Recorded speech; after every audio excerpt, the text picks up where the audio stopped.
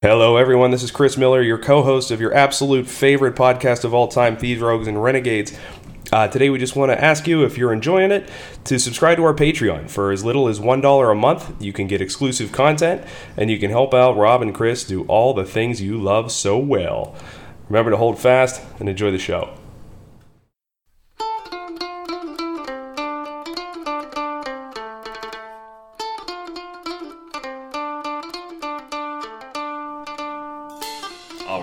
First episode of 2020. Yeah, brand new decade. New decade, the Barbara Walters years. Cool, that went over like a fart in a crowded elevator in here. I thought we were really going to go into the Ramones joke that Padre talked about earlier. Well, yeah. Yeah, because here in about 4 hours, it's going to be 24 hours to go. Yeah. That was your cute meme. I did like that you called it a cute meme because a Ramones meme can't be a spicy meme. Cannot be a spicy meme. Have you seen Joey Ramone? There's nothing spicy about that man. How many Ramones are we before we get the family reunion? Ooh. I think we're down to one. I think it's one. Yeah, there's one left. One.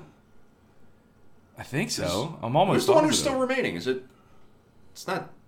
Because Joey's gone. Joey's gone. Dee Dee's gone, isn't it? Yeah, Dee Dee's gone. Hang on, I'm on the internet. You guys keep filling time. I'm Googling the Chris Ramones. Miller, being a pure internet. So, we proposed a challenge before we turned on the recording equipment of, by the end of this episode, all four of the esteemed gentlemen sitting in this room, five if you count Jack the Golden Retriever, will be presenting a New Year's resolution. So we eagerly await that, almost as much as we eagerly awaited Chris playing 6 degrees of Kevin Bacon between Aleister Crowley's asshole and who was it? Who was it? Oh God! It was Aleister Crowley's butthole. Was it Ozzy Osbourne?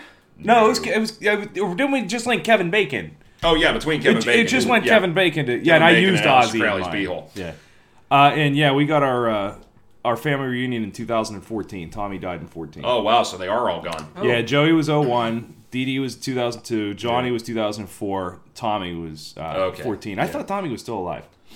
No, man, apparently not. It's how many bands is it that you can think of that the drummer lasts the longest?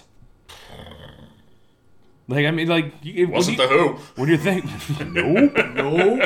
It was part of Def Leppard. Yeah. I mean, give the Beatles another decade and we'll find out. Yeah, we're getting there.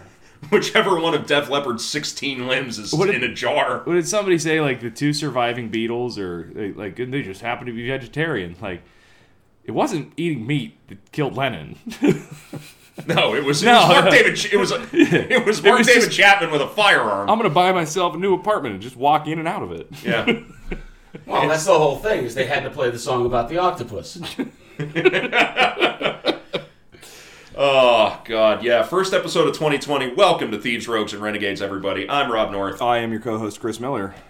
I am Michael Arnett. I am Kyle Graper. Yep, gang's all here. We are today wrapping up our series on Marshall Applewhite and the Heaven's Gate cult. I can't say that I'm sad about it. I am going to be kind of happy to see the back of this one, I'll be honest. I was watching some of these videos and I just stopped. Like, I haven't even picked anything up for this in, like, I don't know. Since probably before Christmas.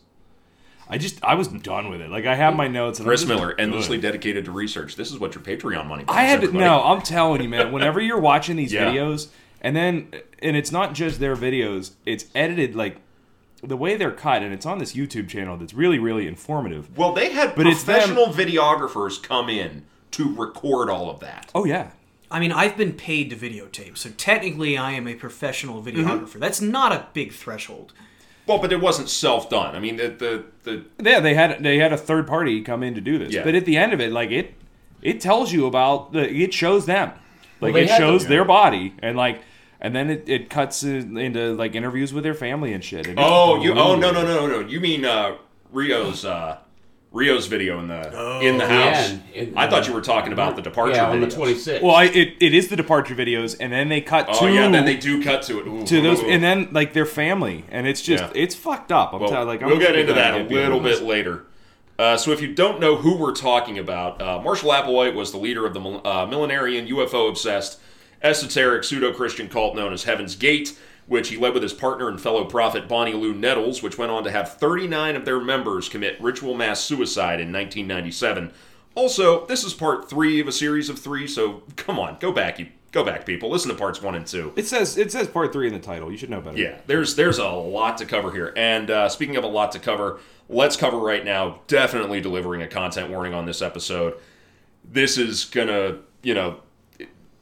exploring this cult can be kind of fun, kind of weird at times. It is going to get fucked up towards the very, very end. Big trigger warning. Yeah, we are dealing with the suicides of actually 42 people.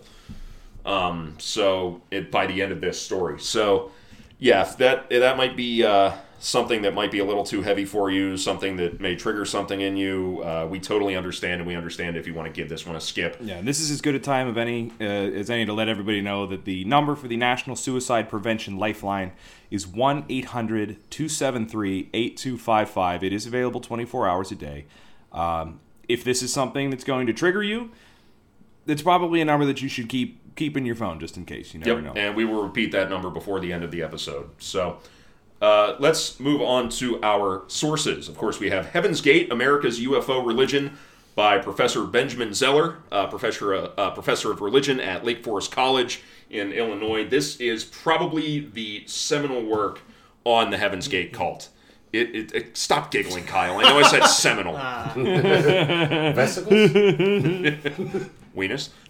I hate all of you. You're all children. We're going to do that again before this story. Oh, absolutely. It's an excellent book. I have a copy in front of me. Mike has a copy in front of him. It's a fantastic work that goes well beyond the story of the cult and really starts breaking down their beliefs, the esotericism, the mysticism of it all. And there is a lot to it, a lot of which we couldn't even begin to cover in the time we have. Absolutely. We also have Closing the Gate by Deb Simpson.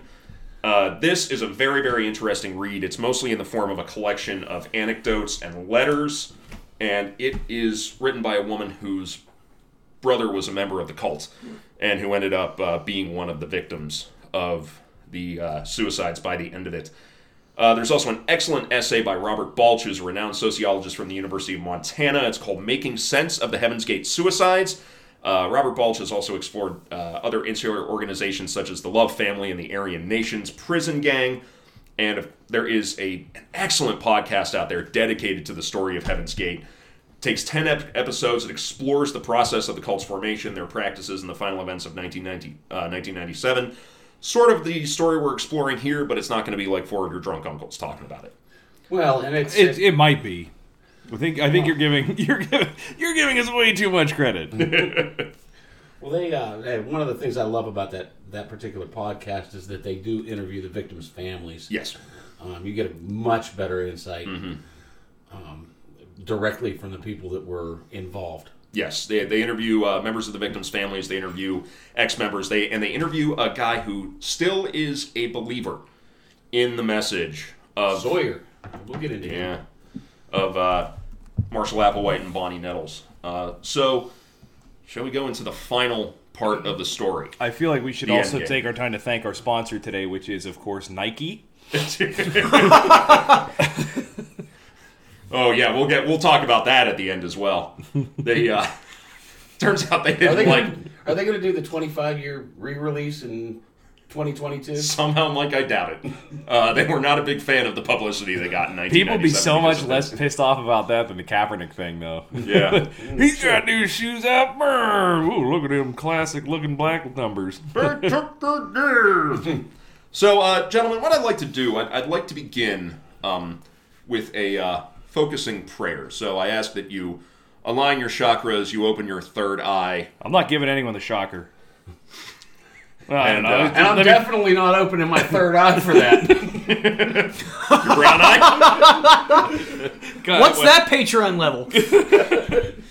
$10,000 a month Grand Poobah level, Mike will open his third eye for all of you. Amen. So, let's begin. I would like to know more than I know now. I would like to have more control over my vehicle, its chemistry, its thoughts, its responses, its desires than I now have. I would like to try to rise above the things that distract me and bind me to this world. There is a spot in the middle of my head. I am now concentrating, focusing on that spot. It is about the size of my eyeball. It is like a gland that has been asleep, inactive, waiting for me to concentrate on it. I am, right now, going to feel it become active and alive. I am focusing on it. I can feel it now in its location. All of my energy is being directed towards this next level gland. As this spot accepts all of my energy, it is helping my chemistry change. I can feel the power of that energy there. I can feel the calm of that power. I can feel my chemistry in control. I feel no frustration or anxiety. I feel only that calm, powerful energy. As this spot becomes more alive, it will help me sustain this calm. It will eliminate distraction from my goal. It will keep me clear. I will know more. As I recognize higher control and knowledge, I will adopt it quickly, discarding my weakness. My potential for growth is limitless. I am rapidly changing. Growth has been offered to me, and I am choosing to become it. I feel and hear that spot coming to life. Change vehicle. Change chemistry. I am going to hold on to this until I sit and become even more. I shall become the next level. This was from a booklet authored by Bonnie Lou Nettles in early 1985 called Preparing for Service. We're sure that wasn't about the penis? I mean, in the middle I don't of see your any reason forehead? why it couldn't have been. Yeah. I thought it was part of Marianne Williamson's political campaign. Actually, that's a quote from her last performance at the debates. So another excerpt reads, "The power of life is flowing through me. My body is healing perfectly. With strong intent and powerful feeling, my body receives a perfect healing. Help me have no human ways, no thoughts of self, no faults to see, only the ways of space. Now I know my heart is fast, in my Father's path at last. Only the ways of space. Only the ways of space." So as the 1980s drew to a close, Marshall Applewhite, a.k.a. Doe, found himself solely at the head of the Heaven's Gate group after the death of his inspiration, partner, and conduit to higher levels of human evolution, Bonnie Nettles, a.k.a. T, from cancer of the everywhere in 1985. T's death presented him with a problem, as the group's doctrine had been that one could ascend to the evolutionary level above human, which we will continually refer to as Tila, as a whole unit of body and soul. But T's body had been very much left behind. So Applewhite began to create a shift in the doctrinal beliefs of the group that the ascension to Tila would most likely involve having to leave their earthly vehicles, which is what they called their bodies, behind in order to have the consciousness transferred to a more perfect body that wouldn't require any of those small, disgusting little human acts like eating or fucking in order to sustain themselves. Now, the period after Nettles' death also involved a few changes in Applewhite's approach to leadership as well. The first was a serious increase in Applewhite's paranoia, as the symptoms of his paranoid schizophrenia were exacerbated by the lack of Bonnie's calming presence. He began to avoid bringing in new converts out of a worry that there were infiltrators among them, seeking to expose and spoil their grand plan for ascension, and he began to fear that the government was planning a raid on their homes, often referencing the resistance put up by the Jewish defenders of the mountain fortress of Masada against the Roman army in 74 AD, which of course also ended in mass suicide. Along with this fear of conspiracy came a shift in tone towards the apocalyptic. Whereas most followers of esotericism lean towards the idea that great changes will be coming to Earth, but in the form of a movement towards a more utopian future, Applewhite began to maintain that humanity was a failed ecological experiment and compared Earth to an overgrown garden that had to be spaded under in order for life to begin anew on its surface. We also see a growth in his focus on the Luciferians, the evil, twisted, sex-having aliens that were the adversaries to Tila that we mentioned in the last episode, who were determined to keep humanity on its current evolutionary level and suppress us by making us do things like eat, sleep, and bang each other. Could it be Satan? How convenient.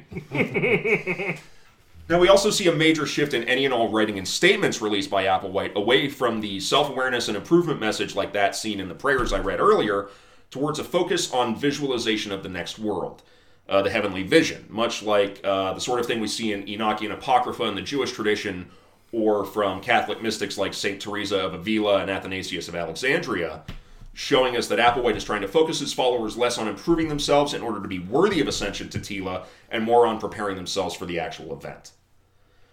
Finally, the last major shift we see is the reemergence of a fascination with space travel and UFOs in the public consciousness in the late 80s and early 90s. Now you have shows like Stargate, The X-Files, and Star Trek The Next Generation that become hugely popular on TV. You have stories of these mass UFO events like the Gulf Breeze sightings, the Travis Walton abduction, the Coronado Group abductions, and the Hudson Valley sightings that are starting to become subjects of serious study. And studies of UFO activity are by scientifically minded authors like Stanton Friedman, Whitley Strieber, Jacques Vallée. These are all contributing to the more universal belief in the idea of extraterrestrial life and their visits to Earth. And we see this reflected in Applewhite's renewed focus on the event, the visitation, the moment of ascension. Now, in 1988, Heaven's Gate finally decides to keep less of a low profile and put together a booklet for proselytizing purposes, presumably authored by Applewhite, that helped to better illustrate the group's history, providing a reading list of materials mostly focused on UFOs and Christian mysticism, but most importantly, it laid out in full and in writing the group's theology. As a point of clarification, and again, I think we mentioned this in the first episode, the status of these people as victims basically of a murder, as opposed to seeing this as a just great suicide. Yeah. One of the things that I was reading this week, and I found it kind of interesting, is and we talked about this off the air, Rob. What I found interesting is these are age-old heresies coming from the Christian tradition, in particular the Catholic tradition. And when you're listening to this podcast, when you're listening to any podcast about Heaven's Gate, when it sounds like this is really, really loony, remember that the person that is talking right now and 1.2 billion other people on this planet take for faith every Sunday morning that we believe a piece of bread and wine turns into the actual body and blood of Jesus Christ. Mm-hmm. So there are things that we take on faith in mainstream Christendom that, if you look at it divorced from or out of its context, looks really, really insane.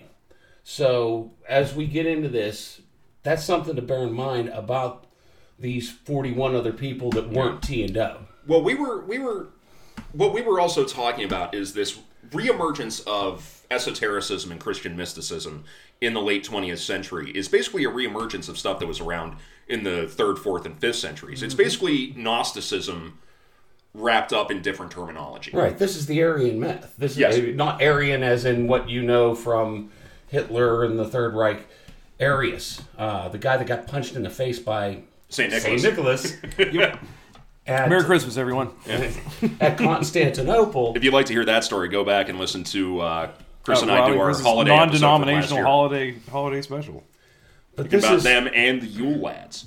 This is the same heresy though, that everything is physical. Everything is a physical manifestation.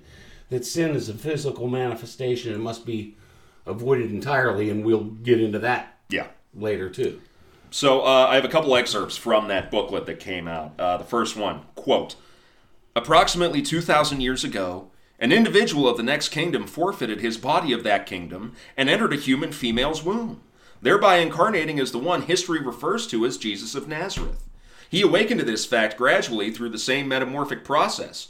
Jesus' Christing, or christening, was completed at his transfiguration, or his metamorphic completion, and he remained in the larva environment with other humans only for some 40 days to show that his teachings had been accomplished." That's my best Marshall Applewhite impression. I noticed that. You need the blink less. You did, yeah. No, I didn't see him blink too much. I'm also reading off of a screen, so. And then there's a second excerpt here. Quote, "Since that time of the death referring to here being that of Bonnie Nettles, Doe had been experiencing the role of having to communicate mentally with her, his older member, in a strengthening opportunity for mental or telepathic communication, not to be confused with the popular concept of channeling or spiritualism. The class has witnessed T's mind mesh with Doe's thinking, and even his choice of words as he talks to them. Does the quote, 'The Father is in me and I am in my Father,' mean maybe a little more than we previously thought it might?" End quote. So you have this book, and looking at this booklet doesn't specifically say that Bonnie Nettles is the same being as the God of the Bible, but you have these words from John 14:11 that Jesus uses to refer to God the Father, and I think it's pretty clear what they're implying. They are saying that this elevated being that was contained within Bonnie Nettles is God, and that the elevated being contained in Marshall Applewhite is the next step down from God. He is God's presence on earth. He is the Christ figure. And we're going to hear more and more out of that, especially once they start having an internet presence where he really does start directly comparing himself to Jesus Christ. Applewhite loves taking it to the line up to just explicitly saying, I am Christ. Mm-hmm. Stopping right before he gets there and let you come to that conclusion. Yeah, he's good at letting you come to that conclusion. Like, it's the only logical thing that could come at the end of this sentence. Like, oh my God, it turns out he is Jesus. I fucking knew it. It's the hair was a dead giveaway. Until we get to the point where he abandons that pretense completely and just out and out says it. But that's going to come when he starts that downslide into the end game. Now, sadly, we don't really know that much about the next couple of years in regards to the cult's activities because they stay pretty secluded and don't really reemerge in public until 1992. But what we can be sure of in this time is that they really start to come up with a visual idea of what the next level means for the change in their bodies. And we start to see the first visual representations of it. And if I can find a digital version of this picture that's in Benjamin Zeller's book, I want to post it for everyone to see. Because what you have is you have a human-sized version of what, if you're interested in ufology at all, is your typical gray. I mean, it's pretty much, it's a big old round bulbous head. It's hairless. It has no external ears. It has a teeny tiny little nose, a little lipless mouth. It has gray skin and these big almond-shaped, dark, pupilless eyes. It's completely genderless. And this is a print, and this picture I'm referring to was a massive printout picture that was blown up to large portrait size and was hung in the houses used by Heaven's Gate members. Still available for viewing on heavensgate.com. Still available on the website. And we'll get into the continuation of the website at the end of this story. Now, by 1992, Applewhite has a problem. Many members have come and gone, as you would expect with a cult like this, and membership in the cult has dwindled to its lowest point since early 1975, numbering as few as 26 members. Now, something has to be done, in Applewhite's opinion, so the group reemerges with the broadcast via satellite of a 12-part video series called Beyond Human, which was mostly just a reiteration of the 1988 booklet, but also introduced the idea of a universal mind, and quote-unquote, of which the viewers could partake in order to begin becoming candidates for ascension, even outside of the small group of members living communally. And I think what we see here is the group trying to become more like many of the larger cults out there, which had a wider membership that participated in the doctrine at varying levels, while there is an inner circle of far more dedicated adherents close to the leader who normally will have the more extreme practices. Which we see in groups like People's Temple or Children of God. Well, yeah, in the same time period, you have Shinrikyo, which had thousands and thousands of members. Mm-hmm. But Shinrikyo still had that inner circle. Mm-hmm. They had that inner circle of people in the compound that lived in that compound outside of Tokyo. It's like in the foothills of Mount Fuji with Shoko Asahara. It's the same with the Planning Commission for the People's Temple. It's the same with the inner circle, which started practicing all that weird incesty stuff with Children of God. Yeah, I got a bad taste in my mouth just mentioning that. So, in May of 1993, the group, now calling itself Total Overcomers Anonymous, spent $30,000 to publish a full-page advertisement in USA Today warning of the catastrophic judgment soon to befall the Earth. It reads in part, quote, "There are many space aliens that, through the centuries of this civilization, and in civilizations prior, have represented themselves to humans as gods. Excuse me. We refer to them collectively as Luciferians, for their ancestors fell away from the keeping of the true kingdom of God many thousands of years ago. They are not genderless. They still need to reproduce. They are nothing more than technically advanced humans who have retained some of what they learned while they were in the early training of members of the true kingdom of God, ergo, limited space-time travel, telepathic communication, advanced travel hardware, spacecrafts, etc., increased longevity, advanced genetic engineering, and such things as suspended holograms, as used in some religious miracles," end quote. Full page, thousands of words of text. And see, this is one of the things that I find interesting. They had a lot of money. Mm-hmm. So and most of their work came from designing web pages. Mm-hmm. Designing web pages, offsite tech support, things like that. It was IT work. It was in the mid '90s. That's whenever IT was booming. Which means that in April of 1997 there was some guy going, "Oh, I'm going to put my Angel. I got to call the webmaster." Fuck. All of a sudden, there were a few less people to call to help you build just your keeps Angel Fire going to domain fucking site. voicemail. What's this guy's problem? Yeah. Oh, he better be dead. Oh boy. So, in addition to taking to satellite TV and print media, and we're getting into this now, the idea of the techno cult, and the idea of Heaven's Gate being the first true techno cult, Applewhite takes to another medium. This one being brand spanking new, the internet, which over the last few years of the cult's existence would become their primary proselytizing tool. His first post to early message boards included this statement, quote, "I am about to return to my Father's kingdom. This return requires that I prepare to lay down my borrowed human body in order to take up or re-enter my body biological that belongs to the kingdom of God, as I did approximately 2,000 years ago as Jesus, where I laid down the human body that was about 33 years old in order to re-enter my body belonging to the kingdom of heaven," end quote. Now he's calling himself Jesus. It was an interesting choice for 2,000 years ago, him to be just as white as he was when he was in 97. Well, we've seen all the pictures. Yeah. Wait. So apparently, and my sister just told me this one, a friend of hers kept sharing the fake one where it was Ewan McGregor as Obi-Wan Kenobi. Oh, yeah. It's like the reason for the season. And legitimately, and then like... Well, was it Obi-Wan Kenobi or Qui-Gon Jinn? It was Obi-Wan. Obi-Wan. It was okay. Obi-Wan. And then I guess people were like, that's not Jesus. It's an actor. So she deleted it. And then later shared it again. Yeah. So he actually did play Jesus a few years after Obi-Wan in a film that I can't remember the name of. Yeah, it was like a bit part as Jesus. I think it was the whole film. Was it? Yeah, it was. I think it was. I mean, it was the 40 days when he was in the desert. So like Ian McGregor decided to lose. Like it took him 15 pounds to get to like emaciated. Yeah, I would say he's not a big fella. I met him. He's not a large man. I mean, well, I don't want to delve too far into sacrilege, but I'm starting to understand why. I do. Let's. I'm starting to understand why the Pharisees were so up in arms. Jesus being the only white guy in the Middle East at the time. Yeah, set some flags up. Yeah, I mean, we all know that Jesus would have looked like somebody who would have gotten stopped at airport security. Every time. Absolutely. Every time. Yeah, he did not look like Ewan McGregor. He did not look like Willem Dafoe. He did not look like Jim Caviezel. Caviezel was a little closer, at least. Oh, didn't you say that he sure as hell didn't look like Ewan McGregor? I mean, when he was soaked in blood, it really didn't matter what his skin took. Right. Yeah. Well, weren't you playing... That was just a snuff film, but like without as many money shots. Weren't you playing a game on Facebook earlier where somebody said it was...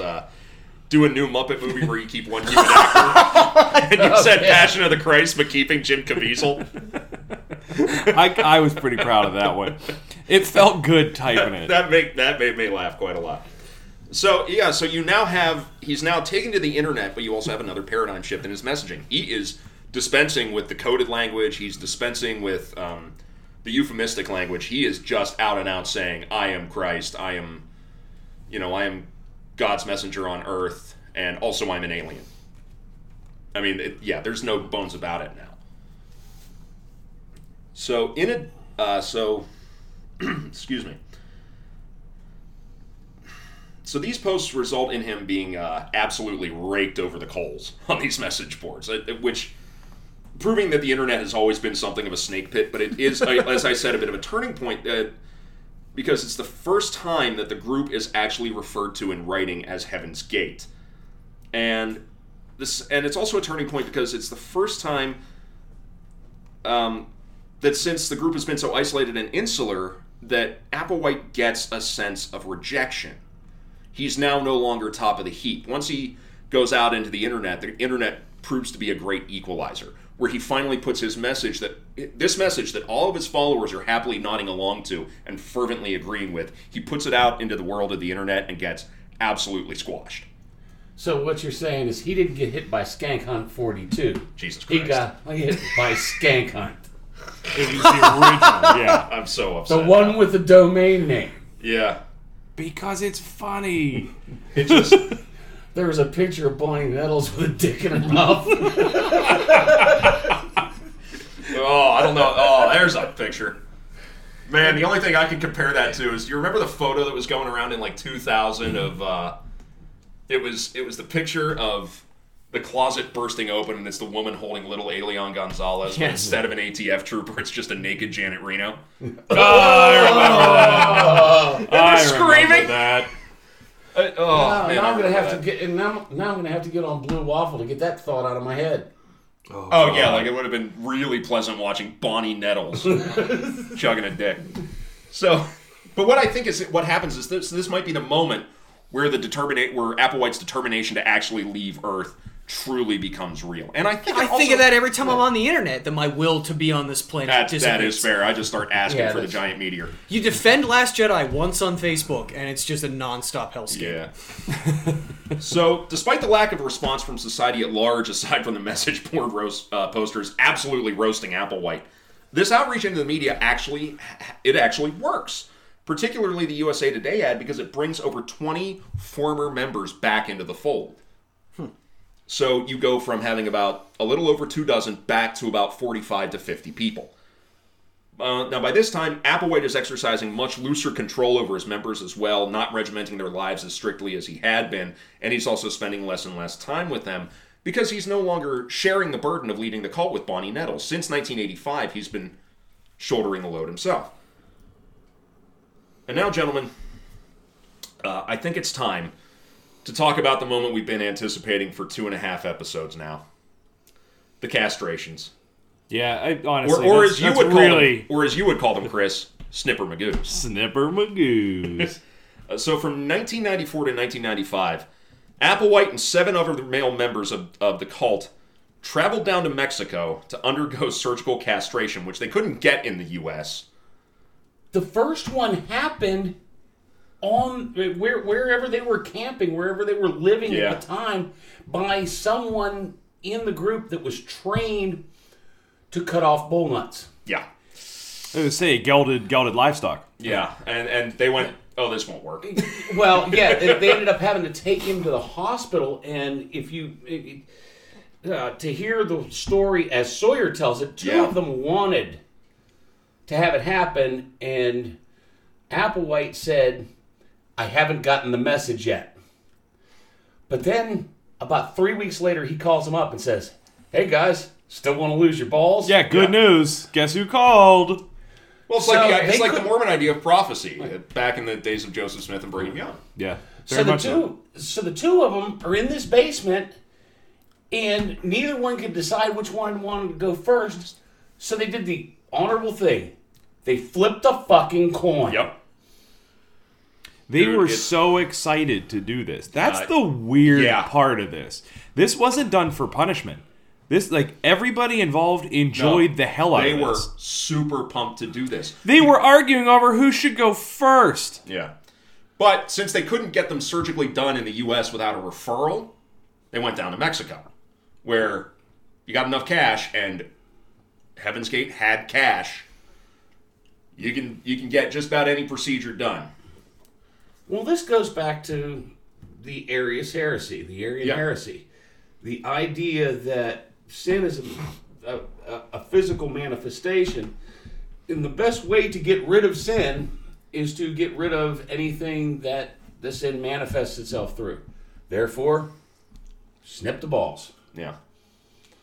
Yeah. Because everything is a physical presence. There's no line between the natural and the supernatural. No.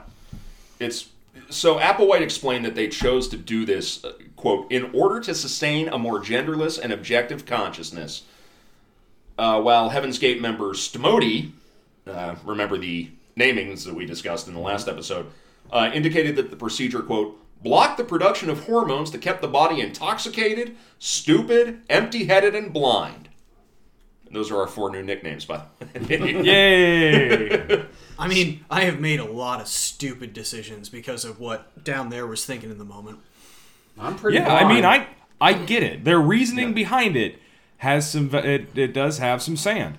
Well, there's a lot. But they got dudes to be like, we should totally cut our dicks off. I was like, well, I'm gonna be the first one to cut my nuts off. And the guy was like, no, you're not. I'm gonna go first. Point of clarification: it was just the nuts. It was just nuts. Just the nuts. Yes, it was. Yeah, it was just testicles. They didn't. What are we gonna say? This? They didn't clear the field. Because there's this weird side of Heaven's Gate that is very science based, and what they saw is they saw that the best way to remove sexual temptation is to remove the hormones that produce it. So that's why they decided that the best way to go about it was to have their testicles removed. Which, to be fair, in the legal system is the same concept behind chemical castration. There is an actual basis in science there. Mm-hmm. It's fucky as hell, but there is some science involved. Yeah. So, and to dovetail off of what you said, Chris, the first victim, the first participant got giddy. Oh, they said everybody was like laughing and high fiving. They were laughing because he was losing his arm hair. Former members stated that those undergoing the procedure were super excited about it. They couldn't stop smiling and giggling, both in the run-up to the procedure and during the healing process. They were so happy to be rid of their balls. So these members all underwent a procedure called an inguinal bilateral orchiectomy, where both testicles and the full spermatic cord are surgically removed through an incision in the lower lateral abdomen above the pubic bone. So where your stomach meets your waistline, they make an incision there, they get in there, and they pull everything out through there. Now, normally this is done as a treatment for advanced testicular or prostate cancer. It's done as a gender-affirming procedure for some trans women, and in extreme cases of testicular torsion. Good God. Oh, God. Oh. It happens. I just felt that like coldness in your stomach. I gotta say, no, I read the words testicular torsion and I get to the point where I think maybe Heaven's Gate had a point. These vehicles are fucking weak. Man, if that could happen. Oh no, he's drinking the Kool-Aid, the actual Kool-Aid. It was. By the way, I did make a delicious punch Flavoring. for us all to enjoy after this episode. Yeah, you want another company besides Nike that got some bad publicity out of a cult. I don't know, just the fact that you can cut open your body, reach in, and pull your balls out like you're getting popcorn in the movies. I mean, we intended use of any one of your organs. Well, how many people do we know have had heart surgery where they're curing, where they're operating on an aortal blockage or something by going up through the femoral artery in the thigh? Yeah, that's true. That's standard procedure now. Yeah. It's where all the catheterizations go. Mm-hmm. Yep. But yeah, so what you have is this group that has such. I'm sorry, I'm gonna go back to a joke from the movie Hot Shots. Oh God! Whenever they fix bug eyes, they whenever they go walleye vision. Yeah, when they fix his walleye vision, it's a pretty simple procedure. They go in through the rectum. Oh yeah. As someone with Crohn's disease, this is pushing into uncomfortable territory. God, Chris, you truly are a being of pure internet. You go in through the rectum. It's take twice daily. In the Navy. First one to lose the first one to die loses. Yeah. But yeah, what you have here is you have this group that, man, I mean, you think society at large has an unhealthy relationship with sex? Holy shit. I mean, to get to the point where you are so terrified of any sexual feeling at all that you are going to geld yourself, man, that is on a level that I don't understand. And I know we talked a lot last time about cult programming, but it's and the thing that I always come back to with Heaven's Gate that I didn't expect, because I didn't know an awful lot about this before we got into it, but like the difference between Marshall Applewhite and Jim Jones is that Jim Jones was incredibly predatory. Yes. Like Jim Jones was physically violent. He stripped you of all of your possessions, of your money. He was sexually predatory. Yeah, and he did. Like, he kept people under his thumb. Mm-hmm. Marshall Applewhite didn't do any of this. No, like none. It was through pure force of message and charisma. Everybody was free to leave. Yeah, I didn't expect this at all, because if you look at Applewhite, he's a creepy looking dude. Mm-hmm. Like, he's a creepy fucking guy. And I expected more of that. Yeah. But no, like, it was... everybody was... They all lived together. They were a big family almost. It was so bizarre. He's creepy, but he looks otherworldly. Mm-hmm. Yes. When you're trying to push the message that you are a part alien who also happens to definitely is Jesus Christ. Dude, he looks the part. He looks a bit like a photo negative of a Grey. Yeah. He looks like a photo negative of a Gray. He has those pale eyes, those big, pale blue eyes, too. And they're always wide when he talks in all those videos. Yeah. And if you left, you were encouraged, and they said, "Okay, we're going to let you go," and they would provide you a stipend. They would give you money to get back on your feet. It's the only cult I've ever seen that was adamant about, if you're not 120% in on this, walk away. We support it. Yeah. We'd rather you not be a part of this. Good luck, no hard feelings. And that's the no hard feelings part, too, is because that's the one thing I think Marshall Applewhite doesn't have that so many other cult leaders have, is that aggressive ego. I mean, clearly there's some part of it there because you have to have something going on in your ego to think of yourself as the alien embodiment of Jesus Christ on earth, resurrected over and over again. But, man, there's no leaving as a betrayal to me. It's a personal affront to me. There were cult leaders who, when somebody tried to leave the cult, you get killed. That's what they did in Aum Shinrikyo. There were dozens of members of Aum Shinrikyo that got murdered and then microwaved, had their bodies microwaved down to sludge to be disposed of because Shoko Asahara took it as a personal vendetta against you when you tried to leave. Look at what happens to anybody that leaves the Church of Scientology. I was just going to say exactly that. Yeah. They have hired goons. Yeah. Yeah. Well, I mean, there's a lot of people who leave the Church of Latter-day Saints who they lose their whole family because Mormons are very, very, very nice people as long as you toe the fucking line. Yeah.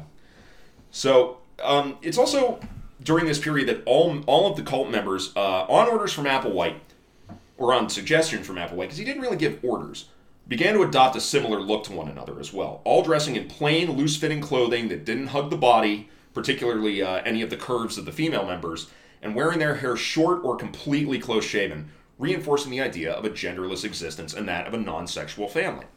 They all kind of start to look alike. They dress alike. There's not a lot of flashy patterns. It's a lot of plain-colored clothing, and it looks like these Mao Zedong boiler suits, almost.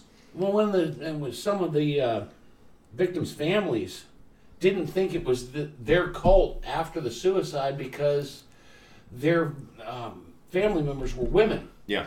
Mm-hmm. And the initial reports that came out on the 26th said 39 men. Yeah, it was 39 young men. Yeah, this androgynous look was encouraged. So the internet postings continued, and over the course of 1994 and 1995, they got progressively more paranoid and anti-government in tone. This is where it starts to take an interesting turn. Following the zeitgeist of the time, particularly following the incidents at Ruby Ridge and Waco, indicating that Applewhite was indeed fearing a raid by government agents. A series of postings on Usenet, an online bulletin board with titles like Undercover Jesus Surfaces, Bypass Death, The Only Way, and War in Heavens, It Has Begun, It Is Real, encouraged new members to drop everything and come down to join the cult, having armed themselves in a last push before the final ascension. And I have a quote here from one of those posts by Marshall Applewhite. How is this laying down of our bodies to occur? If you do recognize me and choose to look to me for guidance, I would recommend that you purchase firearms, get comfortable using them, or partner with someone who can, and somehow position yourselves separate from others enough to not be vulnerable, so that you might establish a relationship with me, protected from interference as far as possible. In this day and time, the authorities make no bones about their need to protect the public from dangerous radicals like us. They will aggressively attempt to require us to abide by their values and their rules, which are of this Luciferian world and its society, as difficult as that might be to believe. They won't hesitate to trump up charges or suspicions in order to search us or take us into custody so that they can judge for themselves whether or not we are some kind of a threat. There is no need for us to be submissive to their wishes, such as to their search or custody questioning, when we know we have broken none of God's laws. Not only have we done nothing wrong, but our total existence is devoted to entering and offering God's world. Our choosing not to be submissive, coupled with being armed, pretty much addresses the laying down of our bodies question. So in June of 1995, Applewhite packed up the group and everyone moves out to rural Manzano, New Mexico, where they purchased 40 acres of cheap, arid land on which to build a compound that they called the Earth Ship which was intended to be a monastery-style setting for Applewhite to expand the cult. Now, when you think of a monastery, you think of stonework, brickwork, statues, gardens, colonnaded walkways, that sort of thing, right? This one was made out of tires, lumber, and dirt. There are pictures of it. It looks rinky-dink as fuck. It looks like something straight out of the Fallout games. Yeah, I was gonna say it's very like Mad Max. Yeah. In its construction. I was thinking Vegas Vacation. Cousin Eddie. All right, kids, everybody. Yes. Rattlesnake roundup. I mean, that's pretty much it. Now, shockingly, building this trash compound out in the desert was a bit of a difficult endeavor, and a combination of a harsh winter beginning to set in and Applewhite's increasingly ill health due to fatigue and an artery blockage that would only be discovered during his autopsy led them to abandon the scheme and move into several houses in the San Diego area. Now, most of 1996 passed with the members going about their business, making a lot of money, doing work designing websites, doing offsite tech support, as we mentioned earlier. In October of 96, the cult began renting a house they called the Monastery, a 9,200 square foot mansion at 18341 Colina Norte Drive in the upscale gated community of Rancho Santa Fe, San Diego's richest suburb, paying $7,000 a month in cash. Now, the same month, the group purchased an alien abduction insurance policy that covered up to 50 people. So fucking awesome. Yeah. I know we talked about I castration. looked it up. I'm like, yeah, there's no fucking way. Fucking way. Yeah, Yep. right. We've been talking about castration all night. The balls on that insurance salesman. He took all of them and just stuffed them in there. He went in. He went in above the pubis. He went down to Mexico. They put him right back in there. He walked around with a letter sack of them like a medieval tax collector. But this policy It was would... $10,000. No, Yeah, it wasn't like $50. but the policy would pay up to $1 million per person in the case of abduction, death, or impregnation by aliens. Could you imagine looking at Kat's face if it fucking happened? Yeah. Like the events of the movie Independence Day is just like, I'm ruined. Also from Who were 97, his if I remember underwriters? correctly. Yeah, right. So, what brought these events about? Now, what came about was the appearance in May of 1996 of a 56-mile-wide object in space known as Comet Hale-Bopp. Discovered in July of 1995 by the astronomers Alan Hale and Thomas Bopp, who had to do a lot of press interviews about the cult in 97 and 98, by the way. Yeah, they were one of there's a couple fairly unfortunate victims. Yeah, here. people got caught Those up in the whole two thing. dudes are one of them. Yeah. So the Well, comet... you know his nickname was Unskinny. Yeah. Stop it. Stop it. Shut up. So... I see somebody else excited for the Poison Show. So the comet was visible to the naked eye for a record 18 months. The previous record was 9 months. I distinctly That's a remember long this. ass time. That's a Like, long I ass time. remember, Well, I remember it. This Yeah. was a huge deal when we were. We're all 'cause I old was enough to remember Hale-Bopp. I was 10, but Yeah. this was a huge conversation point. Yeah. I had a stepdaughter who went on the way. I could walk outside. You could see it in the daytime. Yeah. I remember I just remember in school our science teacher would point it out every single day. Yeah. So, but at its perihelion, or closest point in its orbit to Earth, it was the second brightest object in the night sky next to the moon, except on nights when there was a new moon, and it was the brightest object in the night sky. And in many cases, as you said, it was visible during the day, and it was calculated to be visible from Earth only once every 2,526 years. That's the sort of orbital period it had. Now, an amateur astronomer from Houston named Chuck Schrammick took a computer image that he claimed was a UFO following the comet and went on Coast to Coast AM with the legendary Art Bell to announce his big find. Now, that's the thing. Well, big ups to Art Bell. I love George Norrie, though. Absolutely. I prefer George Norrie, but I do got a question. Having listened to the tape of him interviewing this guy, do you think Bell was genuinely excited about the possibility of an object? I think Art Bell knew what made for good radio. Yeah. Or do you think he was going, oh yeah, cashing that check tonight? Oh yeah. I think it was very much more than the second. I know Art Bell was a conspiracy theorist to some extent, but I don't think even he had his limits. But he knew what his crowd liked to listen to. And, this Chuck Schrammick interview made for great radio. Now, Marshall Applewhite must have thought something similar, and although no one is quite sure where this idea came from, he became convinced that aboard that spaceship trailing the comet was the ascended consciousness of Bonnie Lou Nettles, his beloved T, planning to rendezvous with the rest of the crew, collect all of their ascended consciousnesses, I think, and transport them all to an Empyrean destination to be placed into their next level bodies. It was brought to his attention by one of the followers had been listening in the kitchen of the mansion To Coast AM. to Coast, and he was the one that said, "Hey, Doe, I think we got something. Yeah, here. ride's You here." might want to listen to this, yeah. Your Uber has arrived. That insurance agent was like, "Holy shit, son of a bitch, I'm had." Oh, fuck, I'm ruined. So the closest the comet, and by association the spacecraft, would come to Earth would be on March 22nd, 1997.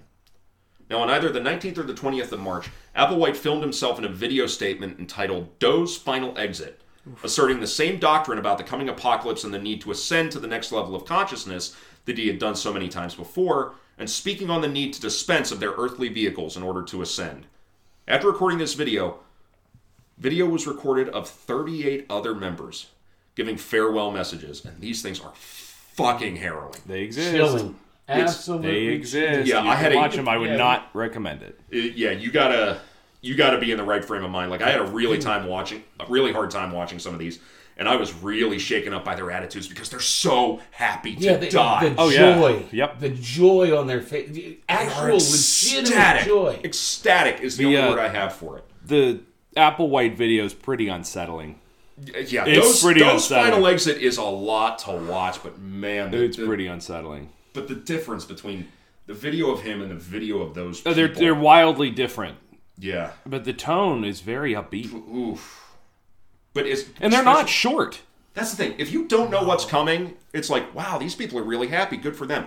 When you know what the end game is, oh, fuck, dude. And a lot of them, they tiptoed around the end game. They weren't saying directly that, hey, we're about 2 days, we're going to off ourselves. Yeah. So, March 21st, 1997, all 39 of the members gathered at the monastery went out to the Marie Callender's restaurant in Carlsbad, California, for their last supper. At this big group dinner, which sounds like the easiest 39 top ever, by the way, they all had the same thing. They all had iced tea to drink, dinner salads with a tomato vinegar dressing, turkey pot pies as an entree. Of course, it's Marie Callender's. Yeah. And blueberry cheesecake for dessert. Witnesses said they appeared happy, that they were friendly, polite, and tipped very generously. Mm-hmm. All dressed the exact same way. Mm-hmm. And that's because 3 days beforehand, they had taken a trip to Vegas, where they had gone on some of the big rides, and they even gambled. And they have it in their ledger that they gambled, which, here's what I don't understand. We're trying to avoid temptation and sin. We're going to cut our nuts off. But man, I really want to put it on that black on the roulette table. Come on, baby, I want to roll that knuckle bones. If you're not going to need the money in 4 days, then... True. Although apparently they did get onto the coaster on top of the Stratosphere Tower on like the 4th day it was open. Wow. That's a marketing point. Yeah. Yeah, I know Marie Callender's they were another one that had to come out and give a statement. Yeah. That was pretty fucked up. Marie Callender's like maybe the most wholesome of all of them. That's the thing, dude. This is the most commercially toxic cult suicide.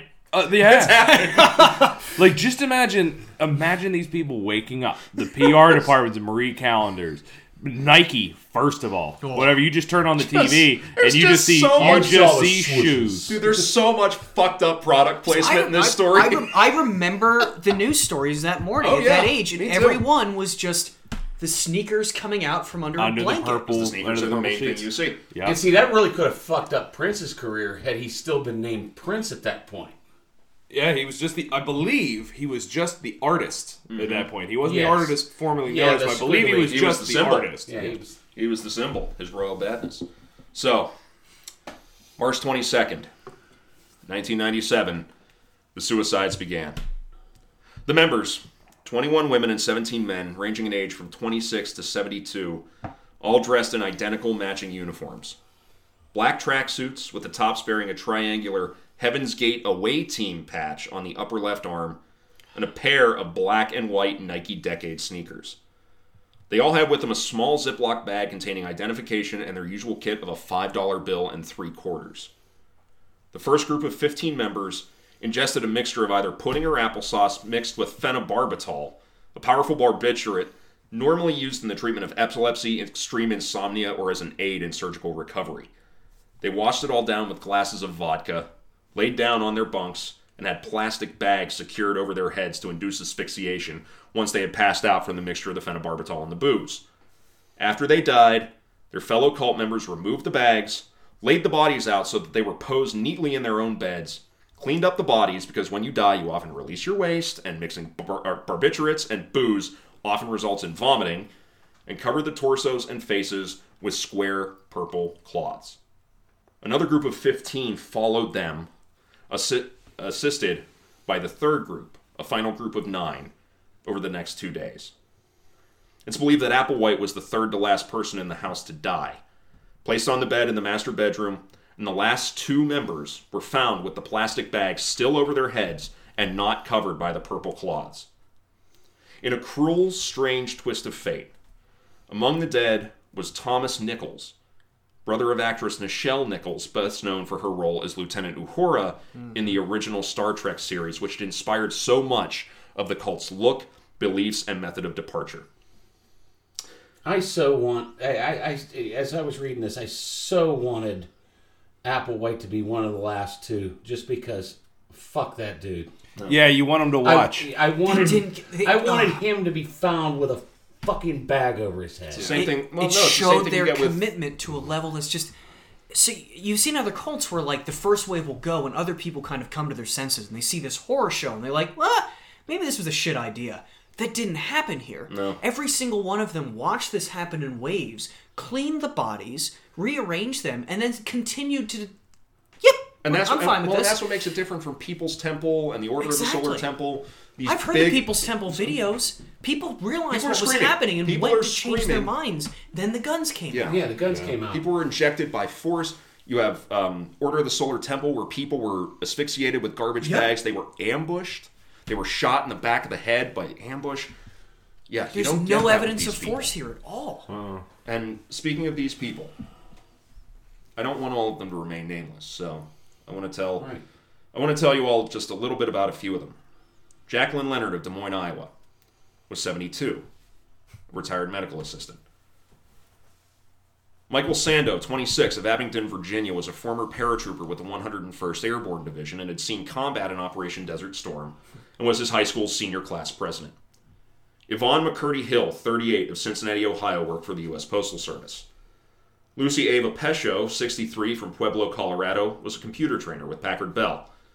Joy Scala, 58, from Tulsa, Oklahoma, was married to a former Navy officer and was an on-air reporter for the local TV news station.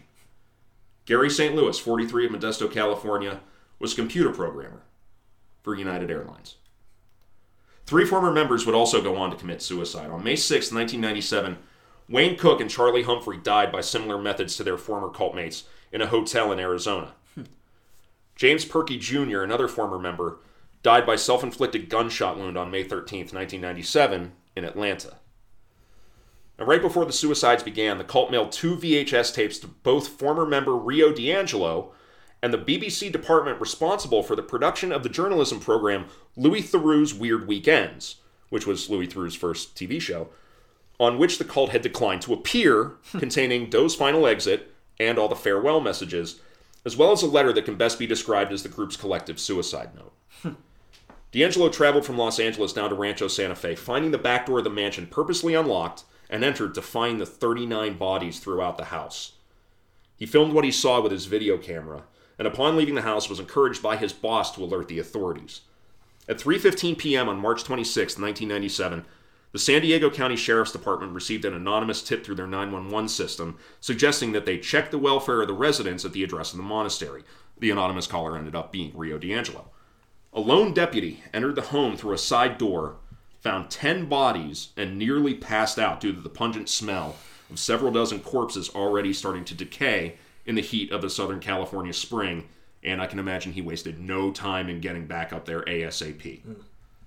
In the next couple months, a media circus erupted And Applewhite's picture was all over the front pages of Time, Newsweek, People magazine, and dozens of major newspapers. TV coverage was huge, but one interesting area where these events really made waves was in the world of fringe conspiracy thought. Applewhite's language regarding Luciferian aliens is very similar to the language used by famed conspiracy theorist Bill Cooper in his book Behold a Pale Horse, which refers to a Luciferian control over the one world shadow government, or the New World Order, depending on which term you prefer to use. And according to Cooper, these Luciferians are also aliens, in order to dominate economies, governments, and cultures. In the period after the mass suicide, there were a lot of rumblings in the conspiracy world, and in militia and in Christian identity groups, which of course thought these Luciferians were in fact the Jews, that members of Heaven's Gate were not the victims of mass suicide, but instead the victims of murder by the New World Order meant to silence a group that was onto their secrets.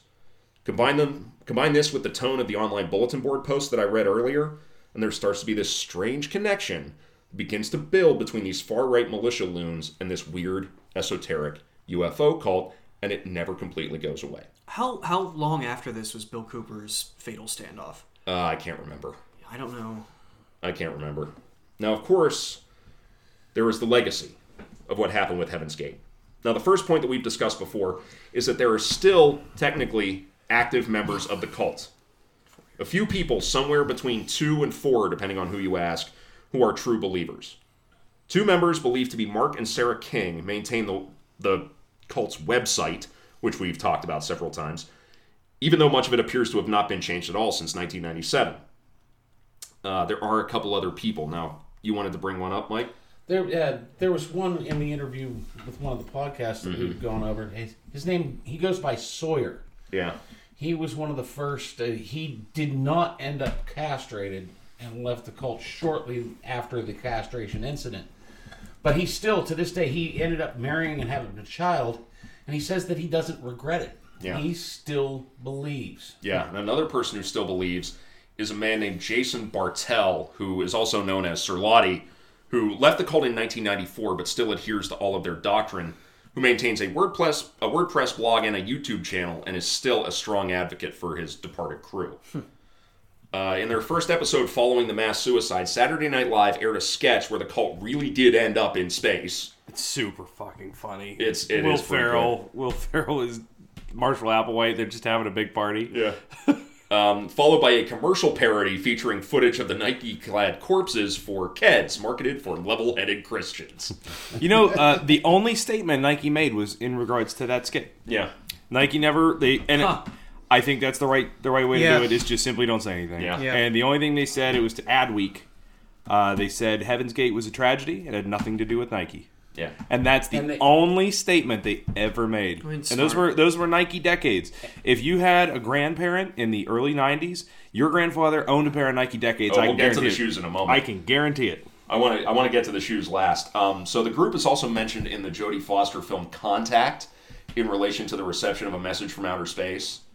They're not mentioned directly, but they do talk about mass cult suicides in Southern California in connection to the events of the movie. Which was worked in the filming process because the movie was being filmed while these events happened.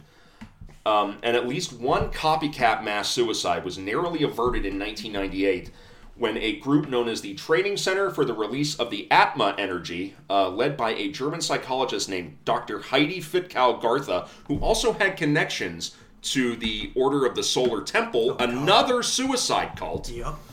Was going to commit suicide at Teide National Park on Tenerife in the Canary Islands by drinking fruit juice laced with poison in order to have their souls taken onto a spacecraft to an unspecified location. But a police raid after a tip-off found the poison, and the group was disbanded before any lives were lost, thank God. But see, the German cult would have had the dance party on the spaceship. Totally. All dressed the same, like Mike Myers and Sprockets. Exactly. And finally, there are the shoes. The identical white and black Nike Decade sneakers that we mentioned, that all of the dead cult members were wearing, have become a heavily sought-after collector's item after the style was discontinued due to its macabre associations. Surviving members state that the shoes were purchased due to cost, not style, and Nike certainly didn't appreciate the free advertising, as we talked about. An unworn pair was discovered in a storage unit in Arizona in 2017. It was put up on eBay bearing Applewhite's stupid face as one of the photos on the page. They fetched a final price of $6,660 at auction. It's pretty on the nose. And to this day, the website reads, quote, "Red alert! Hale-Bopp brings closure to Heaven's Gate. Whether Hale-Bopp has a, quote, companion on it or not is irrelevant from our perspective. However, its arrival is joyously very significant to us at Heaven's Gate. The joy is that our older member in the evolutionary level above human, the kingdom of heaven, has made it clear to us that Hale-Bopp's approach is the marker we've been waiting for. The time for the arrival of the spacecraft of the level above human to take us home to their world, in the literal heavens. Our 22 years of classroom here on planet Earth is finally coming to a conclusion. Graduation from the human evolutionary level. We are happily prepared to leave this world and go with T's crew." So, one final weird part of this story is that of Marshall Applewhite's daughter, Lane Applewhite Sands. Now, of course, Marshall hadn't been in her life since 1973, but she went on to marry a guy named the Reverend Benny Sands, who was an evangelical preacher in Corpus Christi, Texas, who was convicted in the 1984 bludgeoning to death with a crowbar of a 16-year-old girl whose nude body was found on South Padre Island. He was sentenced to 23 years in prison, of which he only served 16 years. But it gets worse. Their daughter, Hannah Sands Overton, is currently serving a sentence of life without parole for poisoning her 4-year-old foster child, Andrew Bird, to death in 2006 with a mixture of salt, chili powder, and water that she made him drink out of sippy cups as punishment. The poor boy was also covered in burns, bruises, and scratches, and investigators found that he was made to sleep on a piece of plywood rather than a mattress and would be strapped down to it all night, unable to get up or even move. For this, Hannah and Benny, we offer you the first official Thieves, Rogues, and Renegades fuck you and rot in hell award of 2020. Yeah. It's questions. Yeah, without question. Yeah. It's hearing things like that makes me question my stance on capital punishment. If there's ever we want to kill you. Those are the kind of stories I expected to see more of dealing with a suicide cult. Yeah, honestly. And those are really the only ones. They're heinous. They're incredibly heinous. But now, despite the weirdness of this whole story, we must always remember that these were people and they were victims. Yes. They were victims, if not of a man, they were victims of circumstance. They were turned into weapons against themselves. They left behind family, friends, and loved ones. And I want to finish with some of Deb Simpson's words from Closing the Gate about her brother, James Perky Jr., the last victim of the Heaven's Gate cult. His video is still online. Yeah. I think it's on their website. Let me check. It's still online. Tuesday, May 13th, 1997, Tampa, Florida. Aunt Kay called today to tell me that Jimmy was dead. A part of me had been expecting it since the mass suicide a few weeks ago, but it still seemed impossible that the little brother I had babysat, potty trained, and helped care for could be gone. I heard the sob in my aunt's voice as she spoke into the phone. "I'm so sorry. I have to tell you this. Jimmy is dead."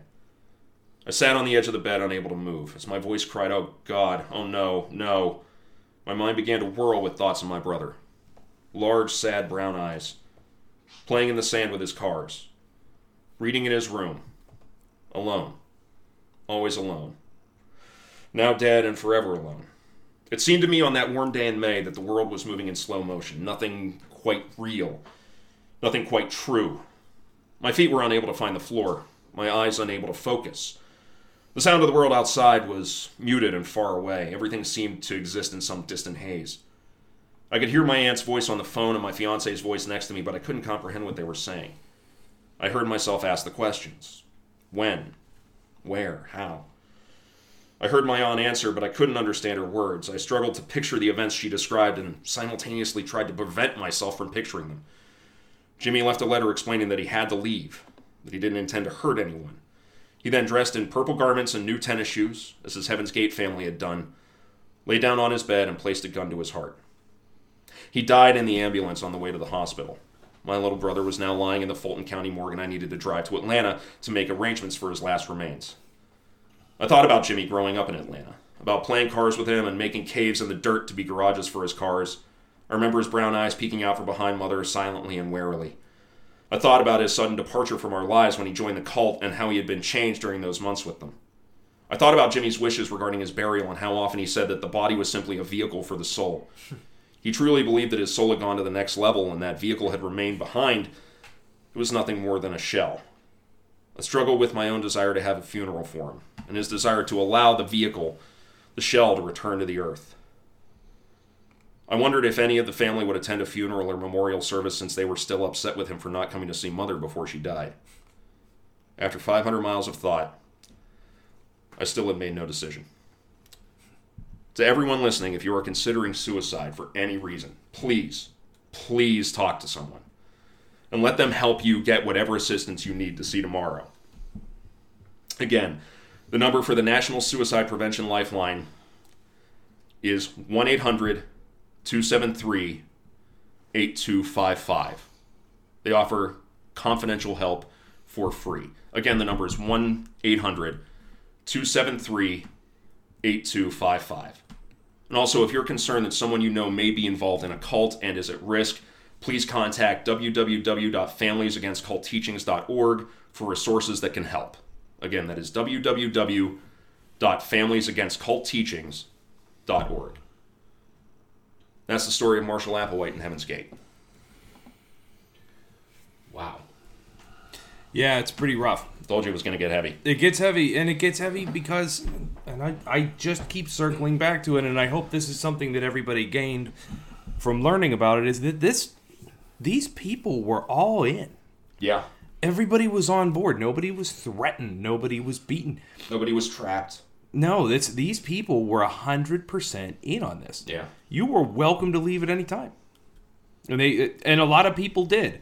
There's one thing it said the cult had, I don't know, it was the members. They had 42 members. Mm-hmm. But that's not true. That cult had likely over 1,000 members since at least the better part of 1,000 over the time of their existence. And the people just left.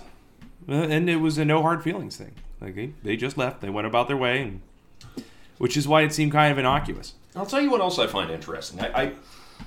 You can tell that all of these cult leaders, in the 60s, 70s, the 90s, a lot of them I don't think believe everything they're saying. There is a cynical element to their cult leadership. It's more about power. It's about control. I don't think Applewhite had that cynical element. No. He was clearly a very ill man, clearly mentally ill, clearly delusional. And that puts us in this difficult position of you have this guy who ended up taking the lives of 41 other people because of the things he taught them, indirectly though it may have been, and yet somehow he is still a bit of a sympathetic character. I think one of the most gut-wrenching things for all the things that we researched and listened to and saw, as bad as the exit videos were, there was a phone call between one of the members and their family, and she had been young. She was 18 or 19 when she joined. She had gone across the country, fallen in love with a guy. The guy left her. She ended up getting involved with Heaven's Gate. And you hear this conversation between her and her father. And her father knows she's in a cult and is trying to bring her out. And he'd gone to different seminars and was trying to figure out a way to talk, how to talk to her when they contacted. And he got on the phone and he said, "Hey, honey, when are you coming home?" And just in a very, very sing-song, almost gleeful voice. Yeah. She says, "I don't know. Probably never." Yeah. And it's when you know the end game, when you know how it turns out, it is one of the most heart-wrenching things that you can ever hear. Yeah, and it's so strange when you look at how ecstatic they were to get out of here. It is. How happy they were all the time to be denying themselves such such basic things and to be undergoing these procedures like the castration and then to end their lives. That's something that is so foreign to us, I think, because we associate suicide with despair. Or we associate suicide with things like defeat in the case of ritual suicide for like the Japanese army in World War II or anything like that. We associate it with despair. We associate it with violence. We associate it with failure. We associate it with darkness. And yet to these people, there was this bright, shining future in front of them they couldn't wait to get to. I mean, I have seen and written or read things before where you have people who make the decision. Yeah. A not insignificant amount of time before they go through with the act. Mm-hmm. You know, often it's a few days, a few weeks.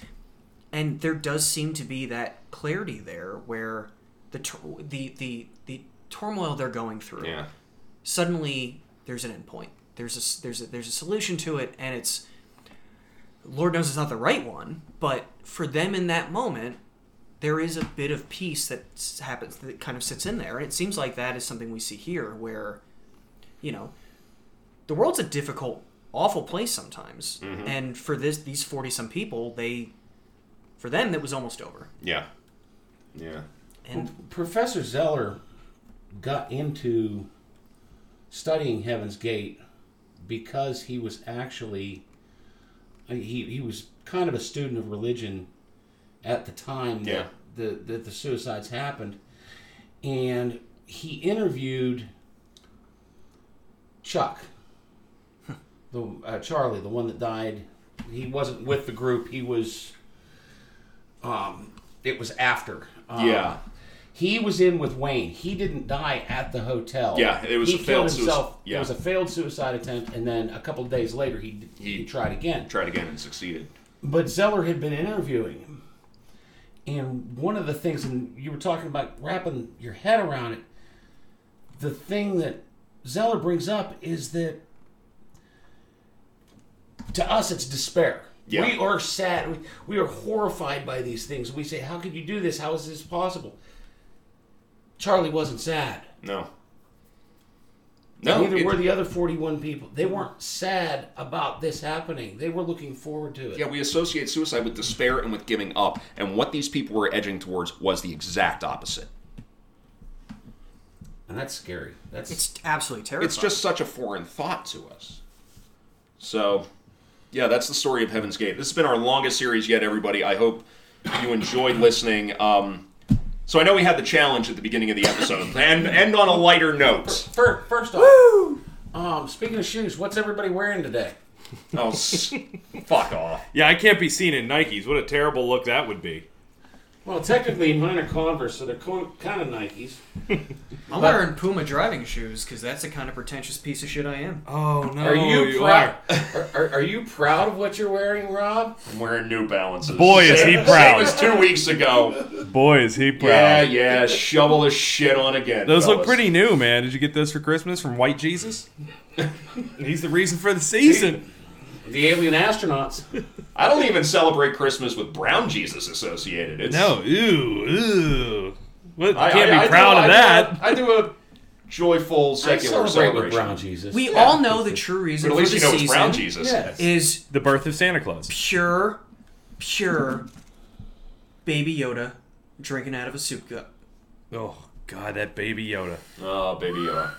I'm going to put one, as soon as those figures come out, every single tabletop manger I'm finding is getting a I have a Baby Yoda ornament on my tree right now. Yeah. On the Sithmas tree? Go look. It's the Sithmas tree didn't actually make it up this year. Go look. It's up top. All right. Go look later.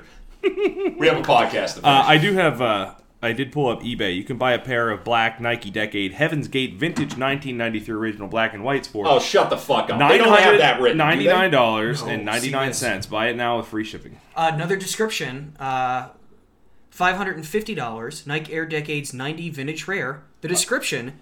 Dead stock, original box, collector's item. If you're reading this, you know what you're looking at. Mm-hmm. Oh, I hate this place.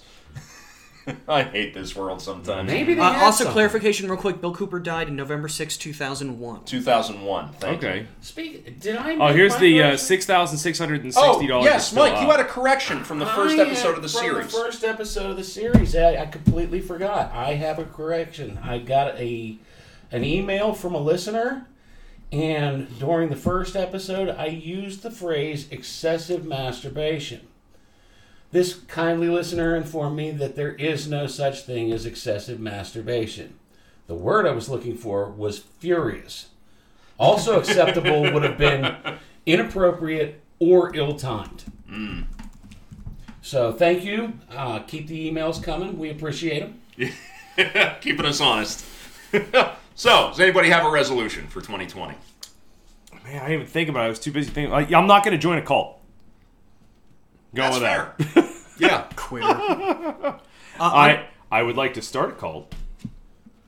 I think I'm going to embrace the theme of the Roaring '20s and only drink unregulated alcohol that was made in someone's bathtub. Michael?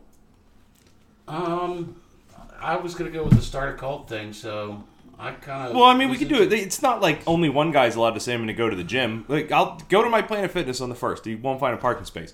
Go there on the 3rd, and you will. Yeah, that's true. That's true. I'm looking up here. But Side effects is- of mine is excessive definitely- masturbation. Mine is definitely going to be the Bob Crane sex cult. Yeah, now we're talking. Well, and It will involve cocaine and pubes. Yeah. Well, yeah, Now of course. we're The original talking. Bob Crane sex cult involved cocaine and pubes because 1970s. Yeah. My resolution, I'm actually going to play off of something Mike mentioned. Ill-timed masturbation. Furious masturbation. Because if I'm engaging in masturbation, then that makes it clear that I am not a fucking Proud Boy, you fucks. Lay off my shoes. I am not riding to spring training with you. I'm sure not you- in that plane. I'll come out looking like Bill Murray in Ghostbusters or something. I heard they got some internet out California way. Ladies and gentlemen, we're about to make an unscheduled landing in Raleigh. The police will be waiting for us because of the man in seat 16D. We ask that everybody remain seated. I am looking up. I'm trying now. CDC lists the phrase excessive masturbation. It's in there. So I don't know. I mean, we'll have to get. Maybe we'll have to. It's a much better condition to have than a lot of the things you're going to read on the CDC. There are no This is physically fair. harmful side effects of masturbation. Excessive shit. masturbation can harm your relationships and everyday life. Oh, that's... I mean, I'm going to that's say... psychobabble. Kyle, you have That's climbing Dr. calluses. How do you feel about this? That's Listen, Dr. Drew listen. or Dr. Phil stuff. It becomes excessive You when are it physically an hurts. idiot. Also, when your climax is a sad cough, maybe take a day off. Well, the good news is, just do it in a lab coat. You can claim it for science. Maybe- That's definitely someone's thing. Start writing grant letters. Boy, there's an awful lot of hits on excessive masturbation. I'm being real careful about what I'm clicking on. Yeah, your search history is going to be I am- more interesting than it already I is. am playing with fire here. All right. Well, so to distract you from your current path that you were walking down, Chris, where can they find us on social Since media? I'm already on the internet, if you want to get in touch with us, you can hit us up at trrpod@gmail.com. If you want to send any emails to Michael about excessive masturbation, that's a pretty easy way. We'll make sure it gets to him.